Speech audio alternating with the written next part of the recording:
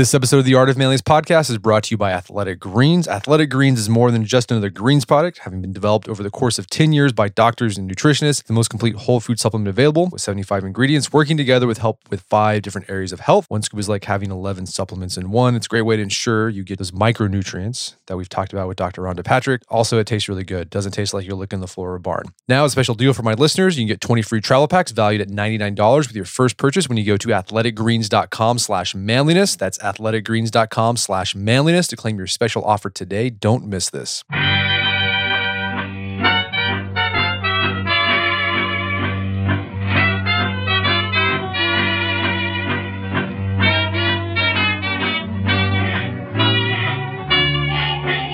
Brett McKay here, and welcome to another edition of the Art of Manliness podcast. If you found yourself in a situation with a violent attacker, would you know what to do? While it's easy to think you'd instinctively make the right decision, the truth is, if you haven't been formulating and practicing a plan ahead of time, you'll likely make the wrong and possibly deadly choice. My guest today has spent over 2 decades teaching people how to deal with threats, and even more importantly, how to avoid them in the first place. His name is Dr. Gav Schneider, and he's an expert in personal risk management security and the author of Can I See Your Hands? A Guide to Situational Awareness, Personal Risk Management, Resilience, and Security. Today on the show, Gav shares the biggest mistake people make when it comes to their personal safety and why understanding that criminals have an advantage is foundational in keeping you and your family safe. He then walks us through how to develop situational awareness so that we can avoid problems before they occur, why it's important to have multiple plans of action for when an attack happens, and why realistic training is crucial in being ready to defend yourself. After the show's over, check out the show notes at aom.is/caniseeyourhands, all one word. And Gav joins me now via clearcast.io.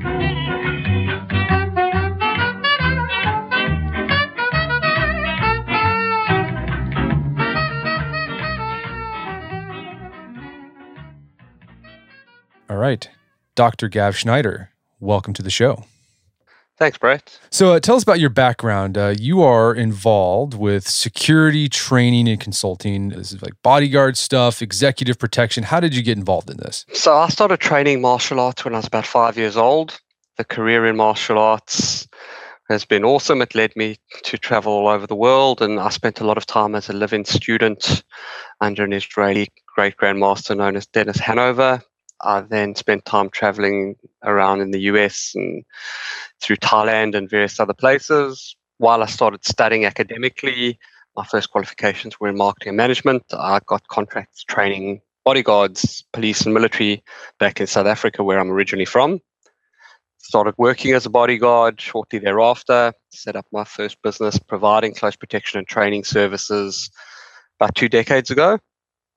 And I've never formally served in the police or military, although I've worked with many special units and awesome operators. It's not the common pathway into the security world. So I started focusing on academics and got a master's degree and later on a PhD in criminology, focusing on security management. And now I teach a postgraduate course in the psychology of risk. And I'm the CEO of 3 or 4 businesses that work across risk in security, safety, emergency response, and overall risk integration. Yeah, that is an interesting background because most people who do what you do, they've had some sort of military or police background, but you went at it from a different angle. Yeah, and it's been a great journey for me, and I think I've been very lucky, and also sometimes right time, right place for things to happen, but also sometimes it's incidents that aren't so lucky that happen. When I think I was about 21 years old. I was a full contact jiu-jitsu champion in the style I was training, a professional bodyguard, and living in South Africa, which is a very high crime rate environment. Got a phone call one night from my mother, who was on the way to hospital after my stepfather had been shot in the head in an attempted carjacking. And I rushed to the scene, almost nothing I could do there. Rushed to the hospital, almost nothing I could do there. And what the worst part about that for me was that it actually doesn't matter how good professionals get in many cases, because the professional is not likely to be there when people need them. And it steered my career in many ways, but particularly focusing on how do you translate the knowledge and the skills that every person needs so that they have it when they need it. Because, as we said, the specialist or the sheepdog, as David Grossman refers to them, is not usually going to be there when the bad things come. Right. So you wrote this book, Can I See Your Hands, which you basically distill or make explicit the skills, the knowledge that you have, and then a lot of operators have, or people who do what you do have. And I was talking to you on the show before. I think you did a great job making a lot of these things explicit, because one thing I found, you talk to these guys who are in this field and they're super good at what they do. But a lot of that skill they developed is like, it's intuition, right? It's like fingertip feel. They don't, if you ask them like what exactly you're doing, like they just know, right? Which that's an advantage, right? When you're in that situation. But when you're trying to convey that or pass that information on to, say, a layman, you have to kind of approach things from a beginner's mindset. And I think you did a good job with this book doing that. So let's talk about from the beginning. When, in your experience with training individuals, and maybe we're talking like just regular citizens here, what is the biggest mistake you see people make when it comes to their personal security? Thanks, Brett. I think it's hard to put your finger on one thing, but if I had to put it down, I think there's two real variants that we see of this. One is absolute ignorance and denial, where people are going, "This won't happen to me. Nothing bad will ever happen to me." So I'm never going to bother to prepare for that sort of thing. So they absolutely disempower themselves and actually make themselves an easier victim for somebody who would want to do something bad because of that denial. And then the other side of the spectrum that we do come across a lot is overconfidence.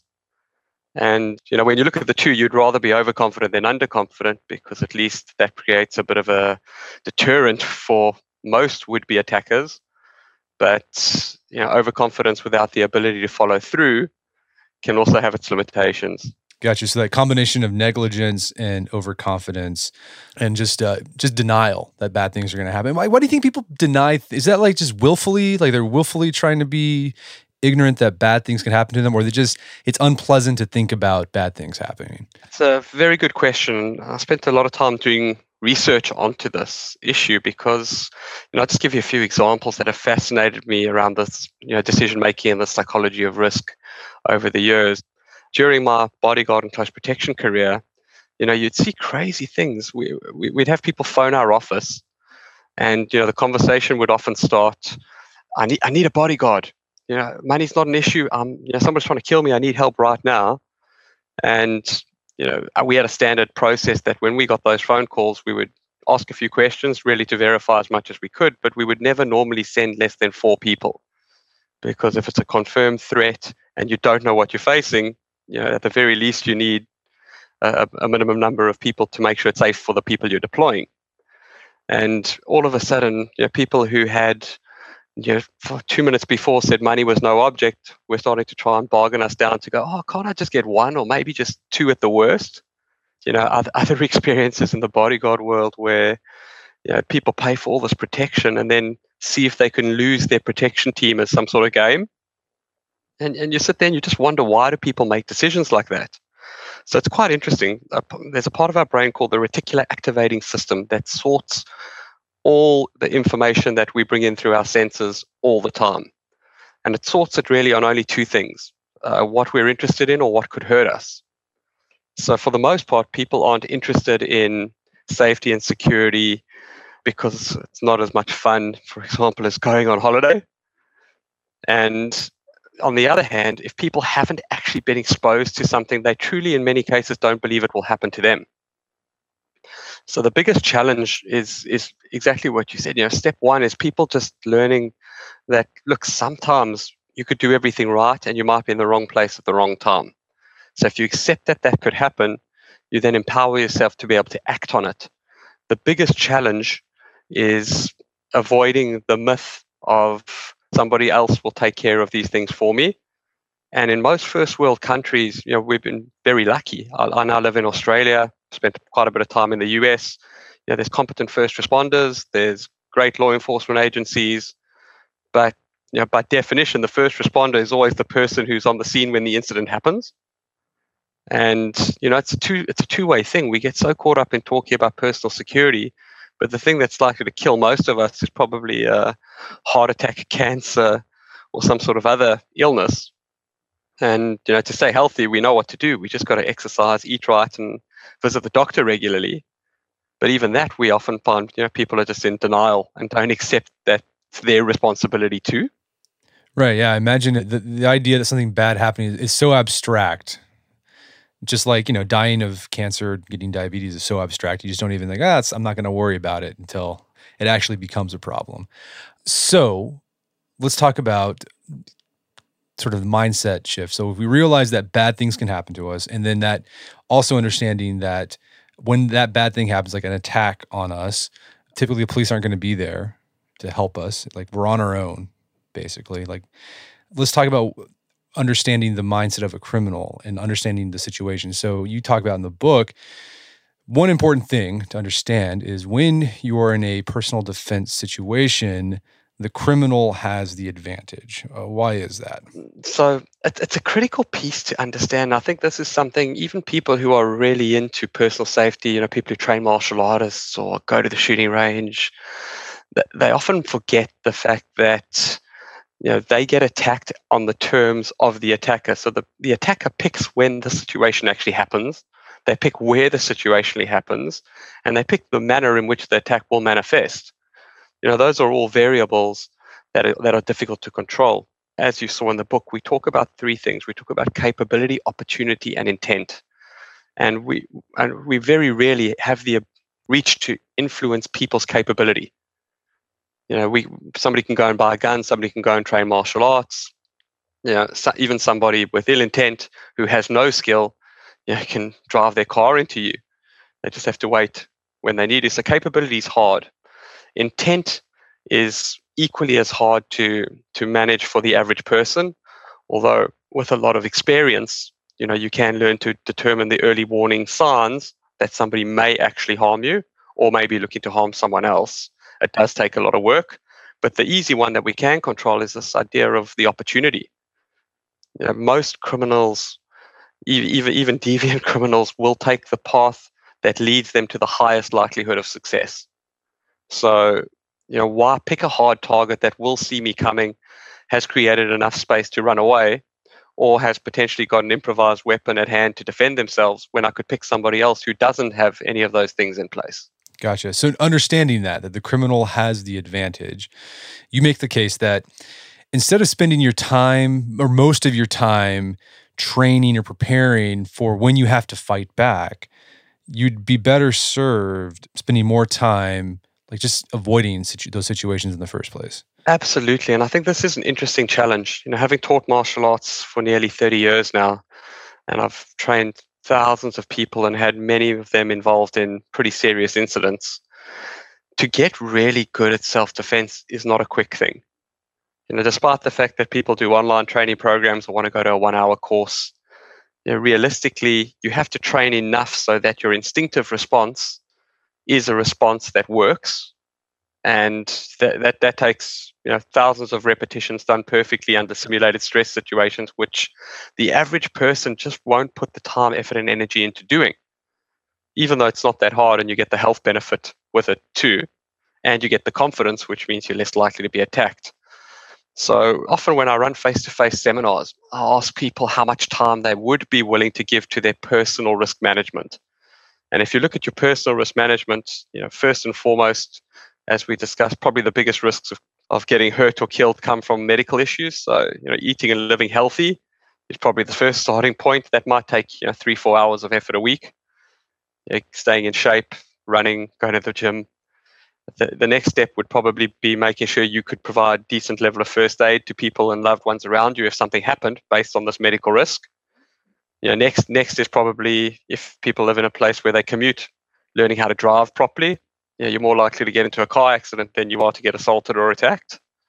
But very few people ever go and do regular defensive or advanced driver training. Then next on the list would be self-defense training. So without trying too hard, you might actually need about 20 hours a month to be really on top of your personal risk game. In talking to most people, we've trained thousands and thousands of people. Most people will, at best, give you 20 minutes a week if you're lucky.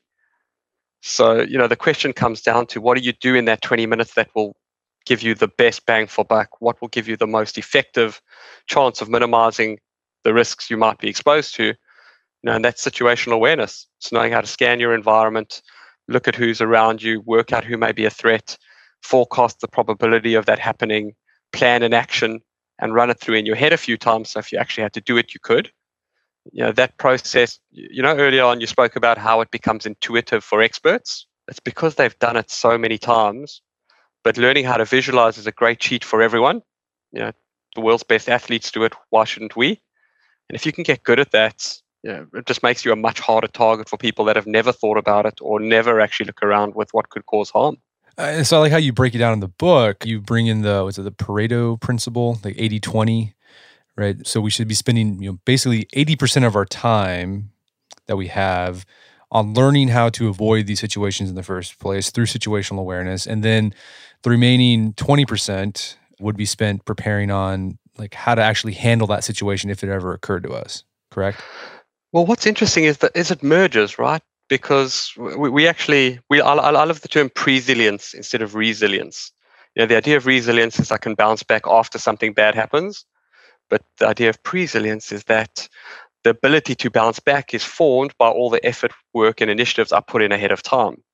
So when I look at this idea of where I put my energy, it's not just focusing on, what do I do when this thing happens? For example, if I'm walking down the street and some guy, jumps out in front of me, puts a knife at my throat, most of the time it's a compliance process, right? If he wanted to kill you, he probably would have just killed you. It's about how do you stay calm enough to give him your money.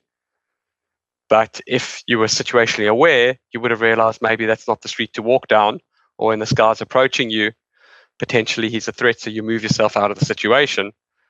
But what gives you the confidence to be able to act under pressure is the physical training. So the biggest benefit of self-defense or martial arts training is that if I get really good at it, I actually probably never have to use it because I'm able to focus on the pieces beforehand.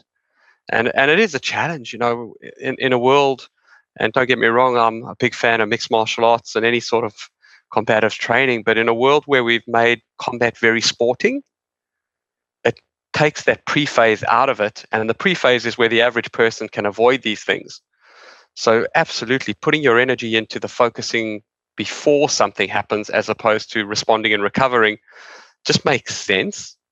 The challenge we've got, as we spoke about before, is that if people are in the stage of ignorance, negligence, or denial, the chances of them doing something proactively are very, very slim. And while, luckily, bad things won't happen to most people, if you're sitting there without any pre-thought of what you do, it's the equivalent of never having any insurance for anything, a car, a house, your health. And then when something bad happens, going, oh man, I should have had insurance. So, if we're not even going to invest in our own well-being, how are we going to ensure we have a great life? Yeah, and I think another challenge of why it's hard to do this presilience that you talk about, like avoiding the situations in the first place, and then instead focus on like what do you do when the thing actually happens, is like the training for what you do when the event actually happens. Like it's fun. I think we should not downplay that. Like I like taking self-defense courses. I like doing tactical gun courses where you're running and gunning and it's super fun. But you make the case like, okay, it's fun and it's interesting and it's engaging. But in order to get really good at that, like you have to do that training a lot. Like, make a big, big investment. I even realized that after a while, it's like, this is fun. I'm doing this. I'm doing pretty good in this sort of simulated situation, but it really isn't like an action. It's not simulating closely like what an actual situation would be like if I were to have to use my firearm. It's a very valid point, and I'll loop back to a few things. I've trained in many styles of martial arts and I'm tactical firearms instructor, and I've been in a few situations over my career. And when violence actually manifests, it doesn't really manifest the way you practice it in a gym or in a dojo. Even on the shooting range, things happen way differently. It's messy, it's erratic, you get time distortion, all those adrenal factors kick into play. So one of the goals we have when it comes to practical training, the goal is to get as close to reality as safely as possible. And that's a very difficult thing to do. What's the point of going to learn how to defend yourself if you keep getting hurt during the training?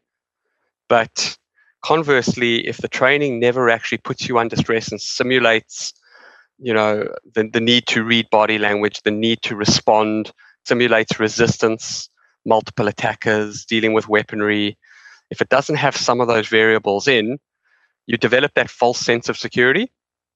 And, it's quite an interesting example that if you look at a lot of self-defense systems, and it's something that drives me crazy. Most, sporting martial arts, work on some sort of resistance or, somebody challenging, hitting back, trying to choke you, etc. A lot of self-defense systems, still have this idea that our techniques are so deadly we can't actually practice live, which is a real cop-out. We find, that the one or two live situations where you get adrenalized and you force people to respond are often the most important aspect of a short self-defense course, because it teaches people how to manage the adrenal response as opposed to apply techniques. And we've had some amazing cases over the years where people have been attacked. They really couldn't do any techniques, in the 1 hour or 1 day self-defense courses. But because psychologically, emotionally, and mentally, they'd made the decision to fight, and they saw that trigger point where they had to fight early enough to respond, they survived, and many of them did quite well. So it really is a challenge between finding that balance. And it's awkward because quite literally being paranoid is worse than not being aware at all.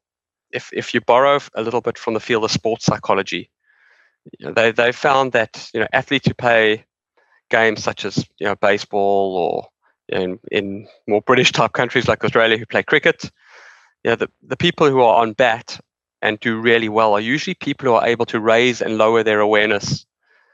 And the challenge we've got is it's estimated we've only got between 30 and 45 minutes of laser-like focus a day. So if I'm paranoid, I chew through that laser-like focus instantly, which means for the rest of the day, I actually have no ability to cognitively function at a very high level and be vigilant. So it's really important that point. People often confuse the idea of being aware, situationally aware, ready, and capable with being paranoid, and it's almost the exact opposite. Because I'm aware and situationally aware of what's happening around me, I know when I actually can relax, but I also know when I should potentially be more prepared. So I ration that level of awareness more effectively, and you can have an overall much higher quality of life and much more effective daily engagement. Psychologists talk about being mindful, but it really is more effective when I learn to manage and moderate what I'm doing based on what's happening around me. Well, so let's talk about that. So just so we understand, we're going to spend, understanding that the criminal has the advantage in a situation. If we're being attacked, we want to spend most of our time, like 80% of our time, learning how to avoid that situation in the first place, because that'll give us the most bang for our buck. So let's talk about how we do that. What's the first step of establishing situational awareness in any, no matter where you go? So we like to talk in the book. I try to summarize it as the awareness toolbox, but it really starts first and foremost with a little bit of knowledge of your own internal context. And I'll give you a simple example of that. If I wake up in the morning, I have a bad night's sleep, I might have a bit of a head cold, and on the way into work, I get cut off by somebody and I'll end up screaming at him. For the rest of the day, I'm probably not going to be that effective at being situationally aware or at making good decisions in totality. So if I don't take context of where I am mentally and emotionally, I might miss what I should actually be doing. So, people, for example, who work in high-risk environments need to be so attuned to their internal state first. Otherwise, they might expose themselves to risks that normally they could deal with, but in a different state might not be able to deal with. And the way we see the world is always governed by how we feel. So if I'm feeling good, I'll look around and I'll actually notice good things, not bad things. If I'm feeling bad, everything I look at is a problem or an issue. So it starts with that internal baseline. Once you have that, you can then try and generate an external baseline. And that external baseline is knowing what's happening around me. And we teach a tool called the 3-point check system. There are many tools like this, but the history of the 3-point check system is an interesting one in that roughly 20 years ago, we set up a bodyguard training school. And we would get sent these guys to train in 10 or 20 days. And many of them were not the perfect specimens for the job. They weren't academically capable. Many of them weren't physically capable. but we had to train them nonetheless, and the time frame was really short.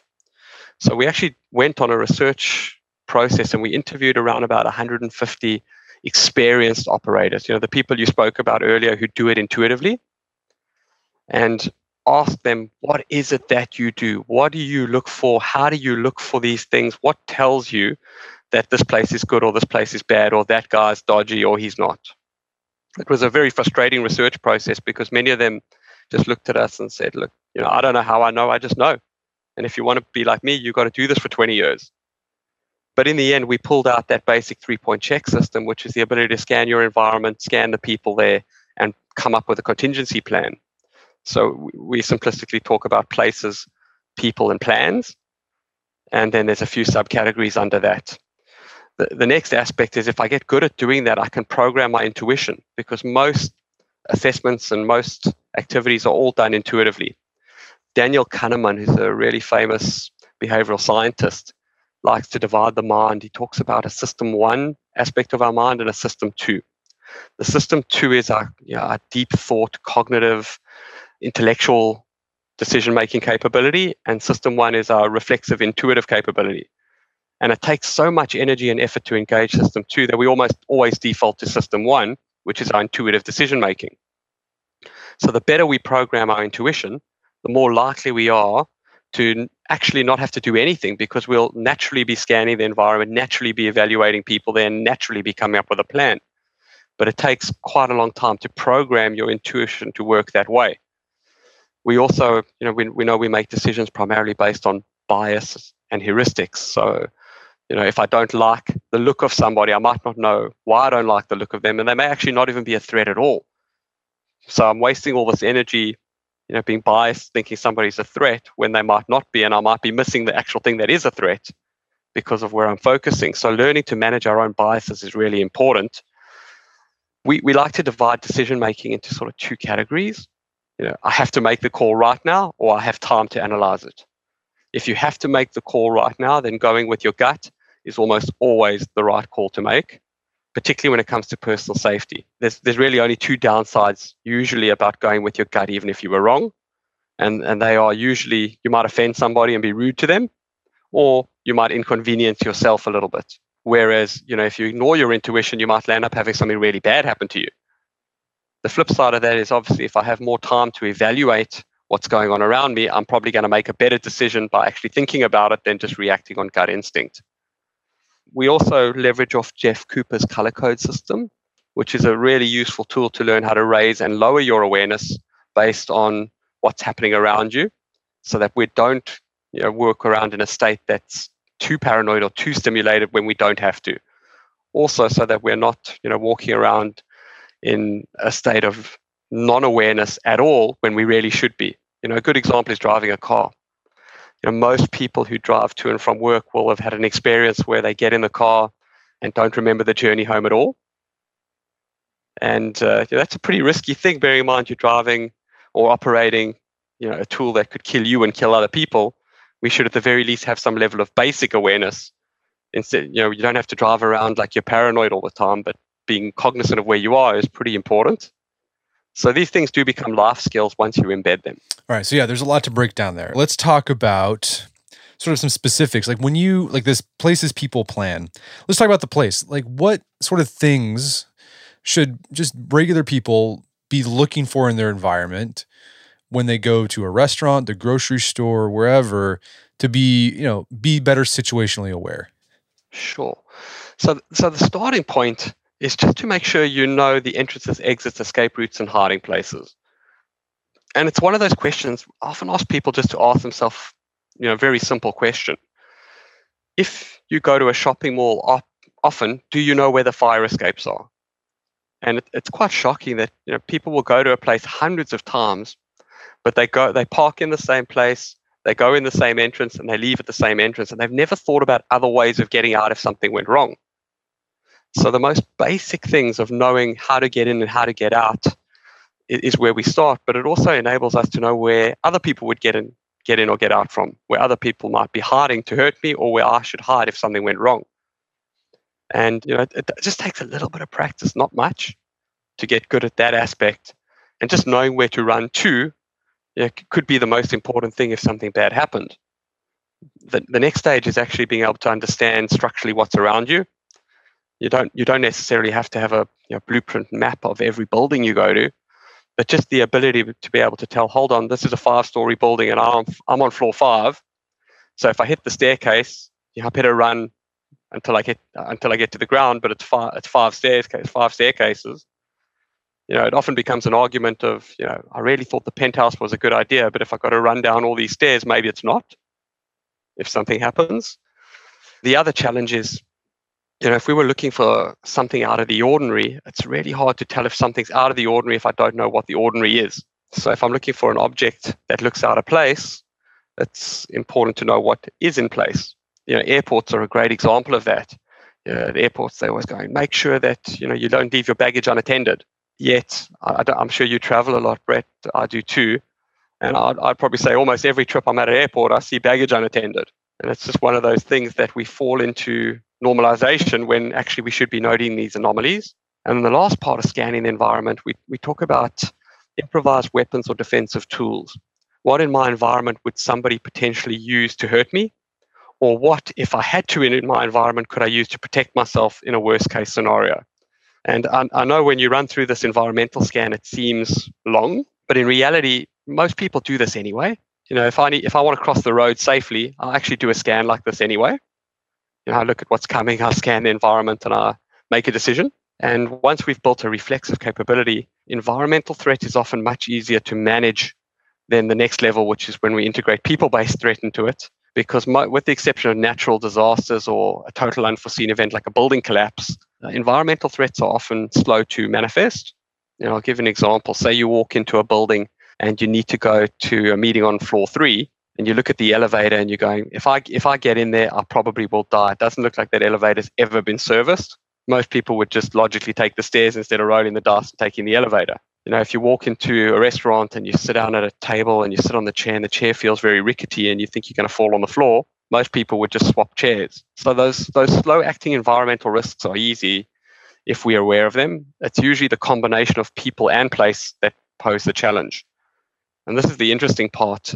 One of the things that drives me crazy is where, you have a serious incident, whatever the incident was, and after the incident, everybody becomes either masters of hindsight, where they're going, oh, we knew there was something weird about this guy. Or people will go, yeah, I knew this guy for ages and he seemed totally normal. And we've kind of built this false sense of reality where we don't think that potentially violent or dangerous behavior is something we can tell in advance, which is just a real inaccuracy. We can predict likely outcomes of the way people behave quite easily. What we don't do is take the effort and energy to evaluate people around us regularly enough to actually assess whether they're displaying any of these characteristics. And what's interesting with this is, somebody who is paying you undue attention, might be dressed in a way that they're concealing a weapon, is behaving erratically and following you while you walk to your car. We could all say, yeah, that's pretty dodgy, pretty threatening. But if we're not looking for it, we won't even see it. If we don't even accept that this stuff might happen to me, I'm going to miss all of those cues. Even the terrible cases of these kids that land up, conducting shootings at schools. There's many indicators, and a lot of those indicators, are the early warning signs of disassociation. People feel isolated or they feel alienated. They're just behaving differently from the rest, and it's those differences that trigger the need to look deeper. So it doesn't actually mean that this person is an attacker or they're dodgy. Maybe that person just needs a hug or someone to talk to. But if we don't actually learn to spot these anomalies, we can never actually act proactively and focus our energy before. And it's a pretty convenient excuse. It kind of covers off everybody who didn't do what they should have when we go, there's no way we could see that coming. There's nothing we could have done anyway. Which, as I said, for me, I think is just an excuse. I reckon the vast majority of situations, we can do something. We can see the early warning signs. We just don't look for them or know what to do when we see them. Sure, there are, the very limited number of situations that, just instantly manifest, but that's really small. And then the last part of the situational awareness piece is just this ability to come up with a plan. And we often find this is where most organizations fall really short. They come up with these really complicated plans of what they want their people to do that'll never work. We use the acronym in our corporate consulting business, CYA, cover your ass. And we find most organizations focus on CYA instead of actually empowering their people to be safe in and out of the workplace, to be safe online and physically. And a lot of that becomes, how do we actually practically apply the skills as opposed to how good do they look when we put it down on paper. We're going to take a quick break before we word from our sponsors. Jeremy here, producer for the AOM podcast. Support for today's show comes in part from Starbucks Double Shot, a chilled coffee energy drink that gives you the gusto to go from point A to point done. As a husband, dad to 2 young kids, and podcast producer, I have a lot of hats to wear, and I need a lot of energy to not just survive my day, but be fully present and fully effective. Even though it's September, the hot days aren't fully gone yet, and I don't always want a hot coffee for that afternoon pick-me-up. Enter the Starbucks Double Shot. It starts with a bold Starbucks coffee and is blended with milk for a smooth, creamy, refreshing flavor. It's then enhanced with ginseng, guarana, and B vitamins to give you that little extra oomph. Starbucks Double Shot comes in 6 delicious flavors: mocha, vanilla, hazelnut, white chocolate, coffee, and Mexican mocha, my personal favorite being the coffee. Starbucks Double Shot. It's energy to do things you actually do. Find it in your local convenience store. Thank you, Jeremy. This episode is also brought to you in part by Saxx Underwear. Ever wonder what makes an awesome pair of underwear? Comfort is obviously important, the way the fabric makes you feel, but support plays a huge part too in how you feel throughout the day. Saxx Underwear has combined these two components unlike ever before, creating what may be the most comfortable pair of underwear in the world. First, Saxx is designed differently. They got the patented ballpark pouch, which has these internal mesh panels that keep everything down there in place. No more chafing, sticking, having to adjust yourself. It's fantastic. Saxx is also made with super soft, moisture-wicking fabrics that keeps you cool and repels body odor. Fantastic. I like the kinetic boxer brief. Great for working out. They've also got some new stuff. They also have whitey tighty versions, briefs. That's your thing as well. If you want to try Saxx Underwear too, I've arranged a great limited time deal for you. You can get $5 off plus free shipping on your first purchase when you use my promo code AOM at checkout. Order a few pairs at Saxx now and get this offer at saxxunderwear.com and use promo code AOM at checkout to get $5 off plus free shipping on your first purchase. Again, saxxunderwear.com, promo code AOM. And now back to the show. And so what is this planning process look like? Does it take a lot of time, or is this something you can walk into a building, you scan your environment, you scan the people, and then you can just quickly come up with a plan based on that information you have there? You're exactly right, because the problem is if you can't do that and you're the first responder, it actually doesn't help that somebody else has built this detailed plan that you might have never seen or can't be explained to you quickly. And this comes back to that idea of personal power. If I've owned the fact that my safety is my business, I should make it my priority to have a plan if something happened. And there's so many examples of this, but just think about something simple. In the middle of the night, what happens if one of your loved ones needs to go to the hospital? So most people go, we'll call the ambulance. But for whatever reason, what happens if the ambulance is not going to get you in time and you want to jump into your car and drive this person there? Proactive practices like just making sure you've got a little bit of fuel in the car, as opposed to leaving it overnight with just the reserve tank light flashing and no ability to drive, thinking you'll fill it up in the morning, disempowers you. So it's quite a simple way to actually think about it. That if you just think about what are the basic responses I might need to do if something bad happened, and we like to use the run, hide, fight, communicate model. There are lots of variations, but I like that approach because it aligns back to our adrenal response. And our adrenal response really, under stress, will have 3 instinctive responses. We would fight, flight, or freeze. And fighting aligns to fighting, freezing aligns to hiding, okay, and flighting responds to running. So it's a good map. But because in the modern era, most of the time, our first response happens with some level of communication. We've got to have this communication ability built in. And communication works at various levels, but the first level is, there's nothing more powerful than the voice in your own head. So if you can't even articulate a plan to yourself in your mind, the likelihood of you being able to actually carry it out under stress is very slim. So that's why this planning ahead is so important. But, calling the authorities, sharing information with the authorities, warning people around you, those are things that save lives. But equally so, if I couldn't get away and I saw this attacker coming at me and I decided my only choice is to fight, Me warning the attacker, loudly telling them, no, get back, stop, can actually make a massive difference in the aftermath of the situation legally. Okay, and it also tells other people around you that you're a victim, you're not the attacker. So understanding this run, hide, fight, communicate model, we make these things complicated. They're not. That's just tied back to our instinctive response. The challenge we've got, though, is if we look at a societal level, most of us, roughly 98% of the population, are flight dominant. That when something bad happens, our instincts tell us run first. We'll only fight if we are absolutely cornered.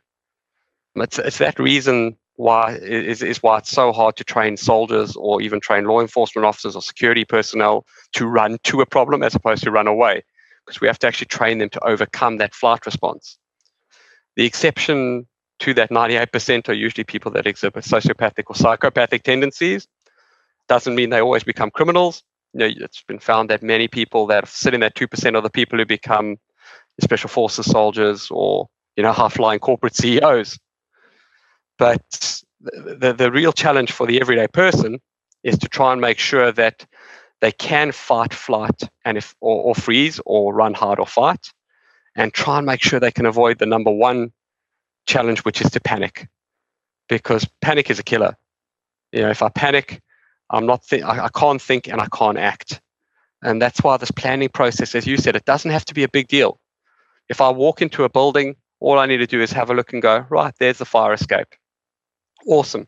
If something bad happens, I know where to run. If I'm looking at a guy and I go, this guy really looks dodgy, my plan can be as simple as, if he gets up and he comes close to me, I'm just going to leave.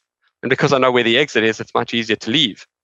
And if you mentally role play that just once or twice in your head, all the research has shown you're far more likely to respond that way, the way you've just visualized, than you are to respond randomly because of association. So we can get a lot of bang for buck just by actually leveraging basic awareness around us and just having a little bit of a plan that we role play in our heads a few times. Right. I think you also talk about, this goes back to the OODA loop. You talked about this in the book. We've written about it on the website pretty in depth. For those who don't know, the OODA loop is observe, orient, decide, act.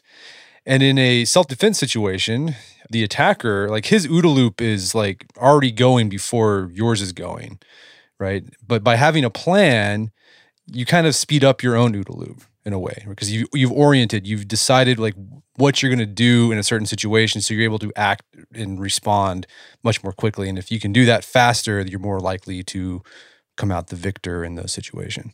Exactly right. And it's interesting. So during our career, we've done lots of interesting things, and one of them was that we actually got to rob a bank. And this was a bank in South Africa that we were developing an armed robbery management program for. Bullet-resistant glass, armed security, 5-minute tactical response. We had 30 people who participated in the exercise as volunteers, obviously, and we only had one chance to do it right because we were breaking the bullet-resistant glass, which was pretty expensive. The bank said you only got one chance to do it. I'll ask you the question, Brett. How long do you think it took us to rob the bank, to overcome all of those barriers and successfully pull the robbery off? Let me say 2 minutes. Pretty close. I hope you've never been a bank robber. I think like one. It took 1 minute 23. Wow. Which we reckon we could have shaved a bunch of time off that. We've also spent tons and tons of time training people on how to manage carjackings. So with the context of the bank robbery, how long do you reckon it takes to pull off a carjacking? It's like 30 seconds. So we've averaged that out at about 8 to 12 seconds. Wow. The last piece of thinking about that is, imagine somebody standing in front of you being verbally aggressive. And you can see this guy posturing up. How long does it take from that person to go from verbal to physical and strike you? Like 1 second. Yeah, realistically, between 0.3 and 0.6 of a second if they're in touching distance. Wow. So the biggest problem we've got is this fallacy that we actually will have enough time to evaluate what's happening around us and decide on a response when something actually happens. The truth is we won't. And this is where that performance ahead of time is so important. If we haven't thought about this stuff beforehand, the way we respond is random. Now, we might be lucky and our random response might be effective. But what happens if it's not? What happens if it's a panic response? What happens if it's a flight response and I run the wrong way? Conversely, what happens if it's a fight response that could have been avoidable? Having taught thousands of young men over the years, most young men get into fights or get engaged in violence because of ego, not because they have to. And the best way to manage that is to get people to understand ahead of time what the difference is between having to fight for survival, which is because you have no other choice and you've tried to avoid every other possible recourse, and throwing a punch because this guy looked at you funny and you felt cornered. One might save your life, the other might land you up in jail. So this ability to actually understand the way things manifest is so important, so that we can be realistic about the way we visualize our responses. And it's a really hard thing to do because let's take an active shooter situation. In hindsight and after situations, it blows my mind, and I'm sure you've experienced with many of the people you've interviewed and what you look at. Everyone's an expert, right? Why didn't somebody take this guy out? You could have tackled him, you could have thrown a chair at him, you could have done this, you could have done that. But when these things actually manifest, it's exceptionally difficult if we haven't prepared. I don't know if you're familiar with the case of Anders Breivik. Anders Breivik was the guy who shot all those kids in Norway. Right. Yeah, I remember that. And he actually claimed that it was so much easier. He trained using first-person shooter TV games, which came out in his inquiry. And he said it was so much easier when he was shooting the kids because most of them froze and they were just standing dead still, so it was easy for him to shoot them. And nobody was shooting back at him. And when he was playing his TV games, people were shooting back and running him. So, just a little bit of pre-thought around what's real and what's not. And this is a hard thing to do. People don't like to think about worst-case scenarios. And this is always the challenge. In terms of writing the book and trying to put some of the stuff down, we've probably trained about 50,000 people in at least one of our face-to-face versions of some of the stuff that's covered in the book. The challenge you've got is, this stuff is actually a practical skill. It's not a theoretical subject. It's about doing the things, and it's about practicing them until they become repetitive and just become naturally ingrained in the way you live. And when you get to that level, this is easy. They just become intuitive, much like looking left and right, or right and left, depends which country you're in before you cross the road. And that's where we want to get to, but we need to get there from a response capability first. We need to look at what actually will work as opposed to what is perceived. And maybe you've seen this in the years you've spoken to many experts. There's so many experts out there who can do stuff that laymen can't. So somebody who's a master in whatever martial art you want to talk about, can actually pull off stuff the average person can't. Therefore, they think that that's effective. And for them, it might be. A good example, I trained Taekwondo for many years when I was young in my career, and Taekwondo is a kicking system. And, lots of self-defense experts go high kicking in the street or self-defense is a bad idea. It is a bad idea, but if you're an expert in it, you probably can kick somebody in the head faster than they can punch you in the face. But to get to that level of mastery takes so long that the average person would never have benefit. So the actual system itself is pretty bad for self-defense because the average punter can't use it. And not to pick on that, the same is relevant for many other systems. Mixed martial arts, which is a great close to reality example of the way fights manifest. It is awesome, but the things that enable smaller people to beat bigger people are all the things that have been made illegal. The only way you can stop a bigger, stronger person is trying to poke them in the eyes, trying to hit them in the groin, breaking small joints like their fingers, trying to hit in the throat, trying to grab a weapon, trying to run away. And all of those things are illegal and things you can't do in mixed martial arts. So the more you train with the limitations, often the less effective you are in the real world, which is a difficult conundrum to overcome. So I think that's a good point you just raised, the difference between sport fighting and fighting for your life. When you're fighting for your life, there are no rules. But unfortunately, people, because most people are good people, right? They grew up and thinking about, you got to have a fair fight, or they're thinking about the legal consequences afterwards. They just basically fight like they're in a boxing match or an MMA, but when they should be, if it's for their life, like gouging eyeballs, punching throats, etc. It's really challenging because, that as mentioned before, there's only two reasons in life people will ever resort to violent behavior. And, I have this debate often with criminologist colleagues of mine who love to overcomplicate the world we live in. But the reality is people either fight for ego or for survival. And, even if you look at, serial killer behavior, most of those actions are based on ego. They're based on fulfilling a need that person perceives is real. Whereas in reality, if it's a survival-based situation, which comparatively would be very, very rare.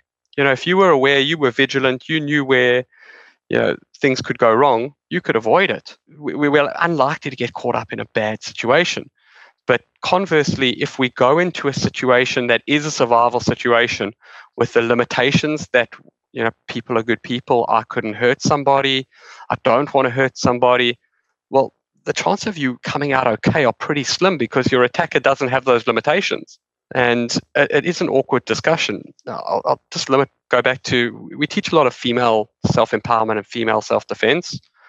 And I find women and girls who come on our self-defense programs often are really in one of two categories. They're either really underconfident, where they go, look, what could I do against a bigger, stronger guy anyway? So I don't even know why I'm here because there's nothing I could do anyway. Or on the other end of the spectrum, we sometimes get girls and ladies who have grown up with brothers, really cocky, and go, oh, I'm not even worried about this. I'll just kick him in the balls. Forgetting the fact that, most men have learned how to protect our groin since the age of 3 when we realize it really hurts when you get hit in the nuts. So it's about finding that balance because neither of those is accurate, as we discussed. It's about finding the balance between both.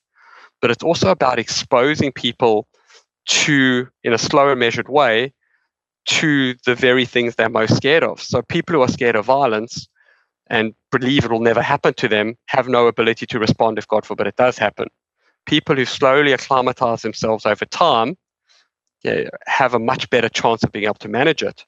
And that's a process. And it's really important to find good coaches and good trainers if you want to go through that.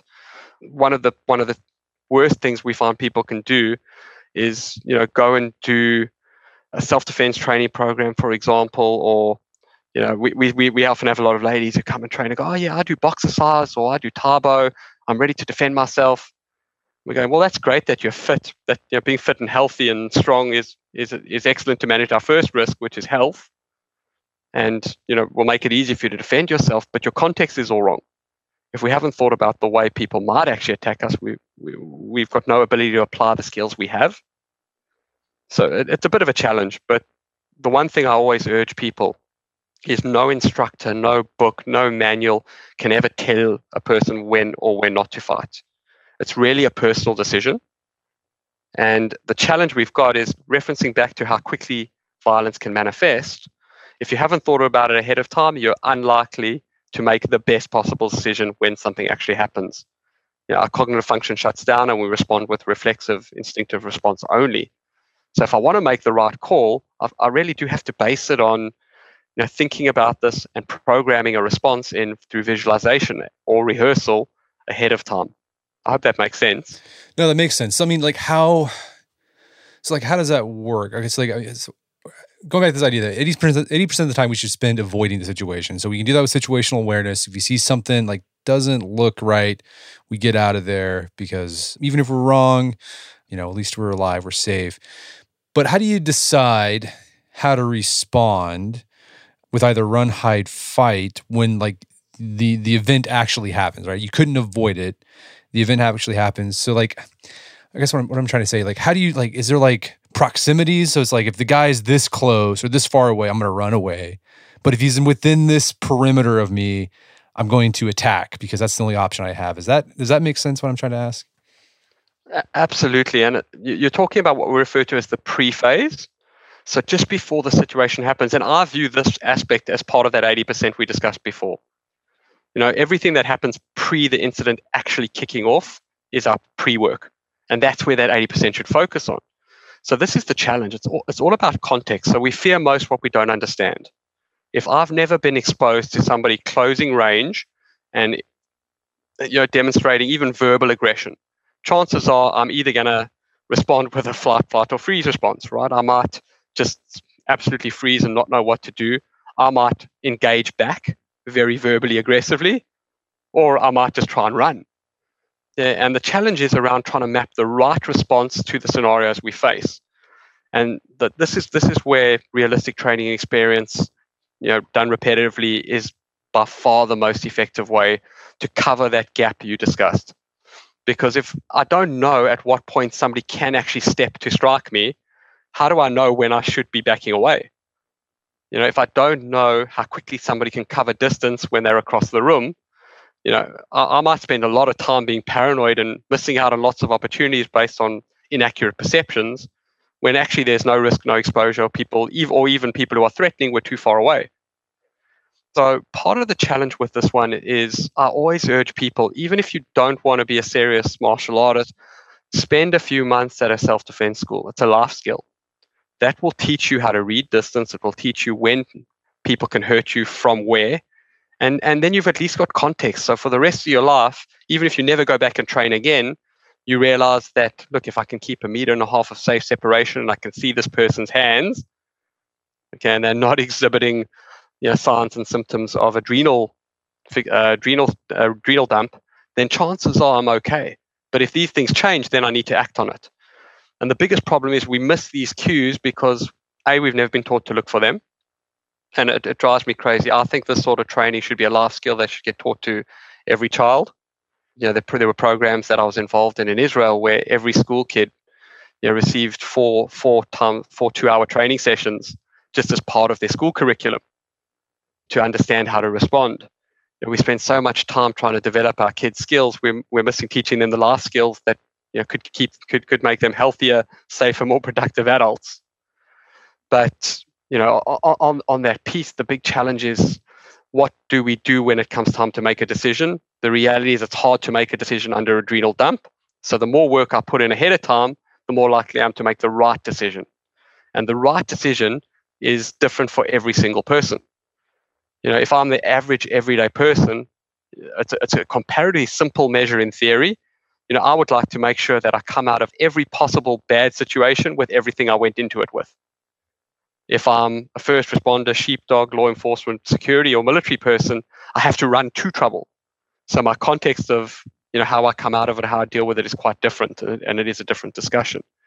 But if we're looking at the everyday person, how do we measure success? And it blows my mind often talking to young guys who get into fist fights. And one of the guys will step up and he'll go, "Oh, I won that fight, man. Did you see what happened?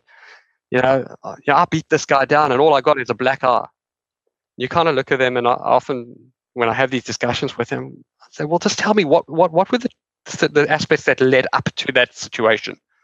And they'll normally tell you a story of, he said something, or I said something, or he looked at me, or I looked at him. He swore at me, I swore at him, and then it looked like he was going to throw a punch, or he did throw a punch, so I fought back. And there's this trail of incidents, and when you trail it back down, it usually was, there was an ego-based reason, and he missed the opportunity to avoid it.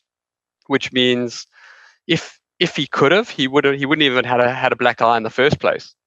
So actually, that's a loss if you really think about it, because he came out of the situation worse off than if he had avoided it.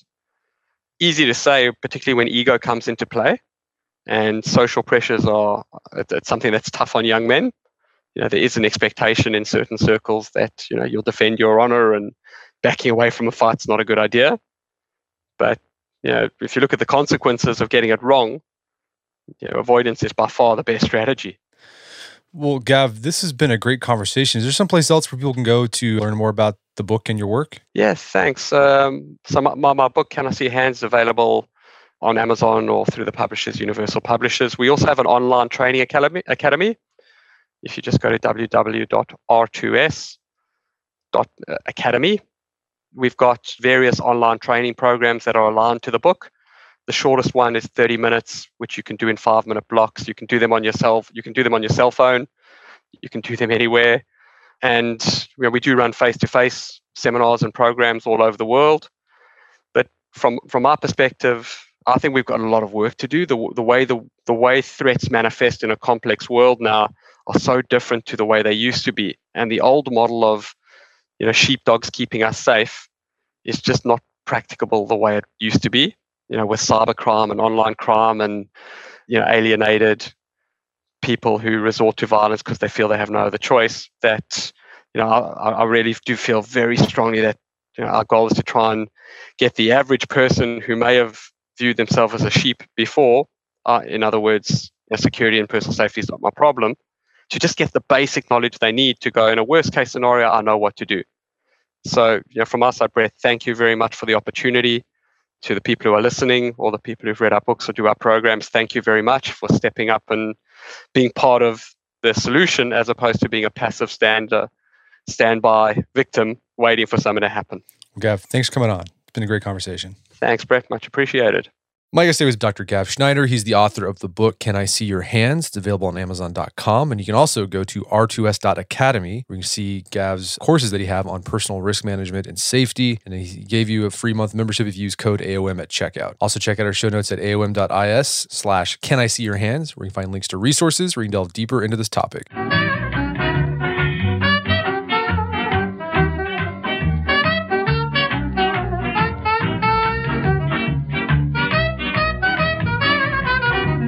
Well, that wraps up another edition of the Art of Manliness podcast. For more manly tips and advice, make sure to check out the Art of Manliness website at artofmanliness.com. And if you enjoy the show, you've gotten something out of it, I'd appreciate it if you take 1 minute to give us a review on iTunes or Stitcher. It helps out a lot. And if you've done that already, thank you. Please consider sharing the show with a friend or family member who'd think get something out of it. As always, thank you for your continued support. And until next time, this is Brett McKay telling you to stay manly.